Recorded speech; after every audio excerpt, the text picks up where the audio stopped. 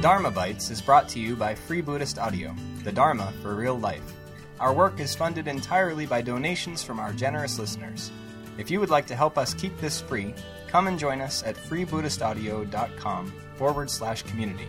Thank you and happy listening.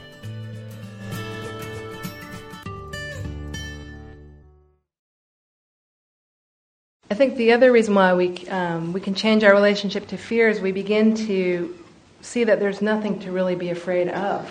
I think that's the other thing. The more we sit in mindfulness with everything, we begin to have confidence that we can sit with anything, really. We really can sit with anything.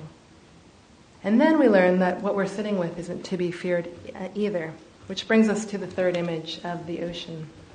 A vast ocean of boundless depth with waves churning the surface.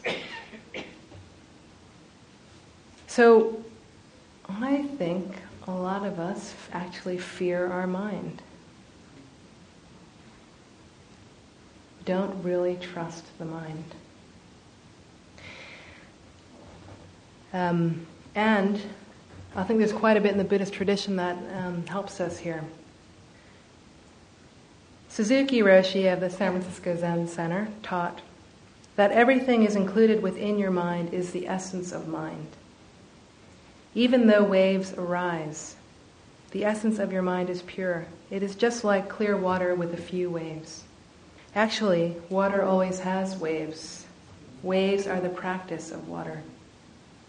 To speak of waves apart from water, or water apart from waves, is a delusion. Water and waves are one. Big mind and small mind are one. With big mind, we experience each of our experiences as if recognizing the face we see in the mirror as our own. For us, there is no fear of losing this mind.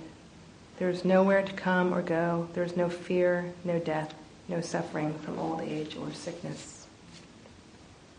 So the agitation we're usually identifying with is just the surface of the water.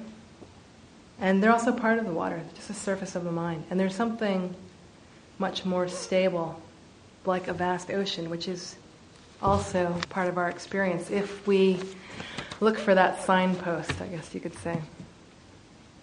So it's just another way of looking at integration, this being willing to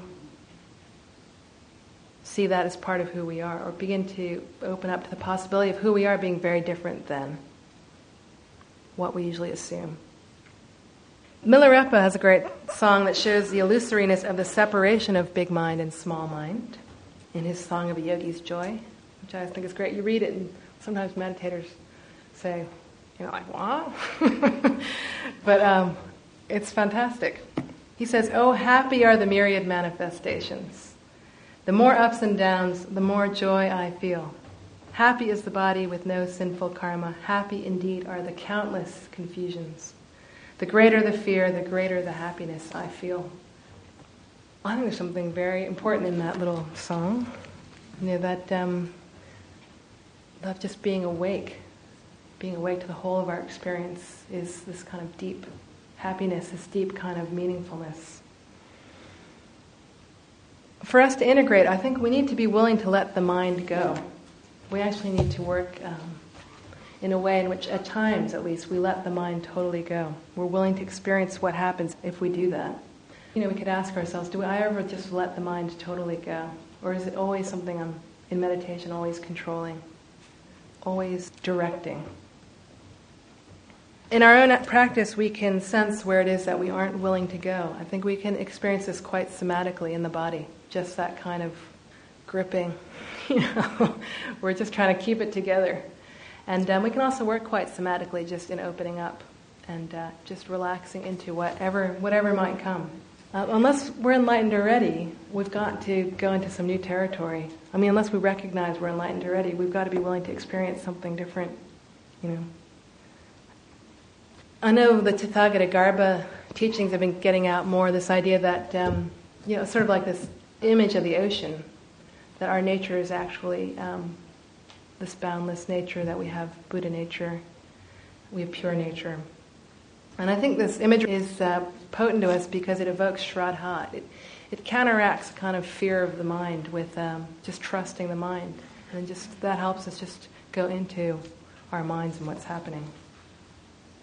And I don't know, this culture has a lot of different kinds of conditioning. I mean, I think like the conditioning of original sin, which actually I was quite free of. But that's quite a strong conditioning. And an image like, an ocean or that we have Buddha natures, I think might be quite important in this culture to counteract.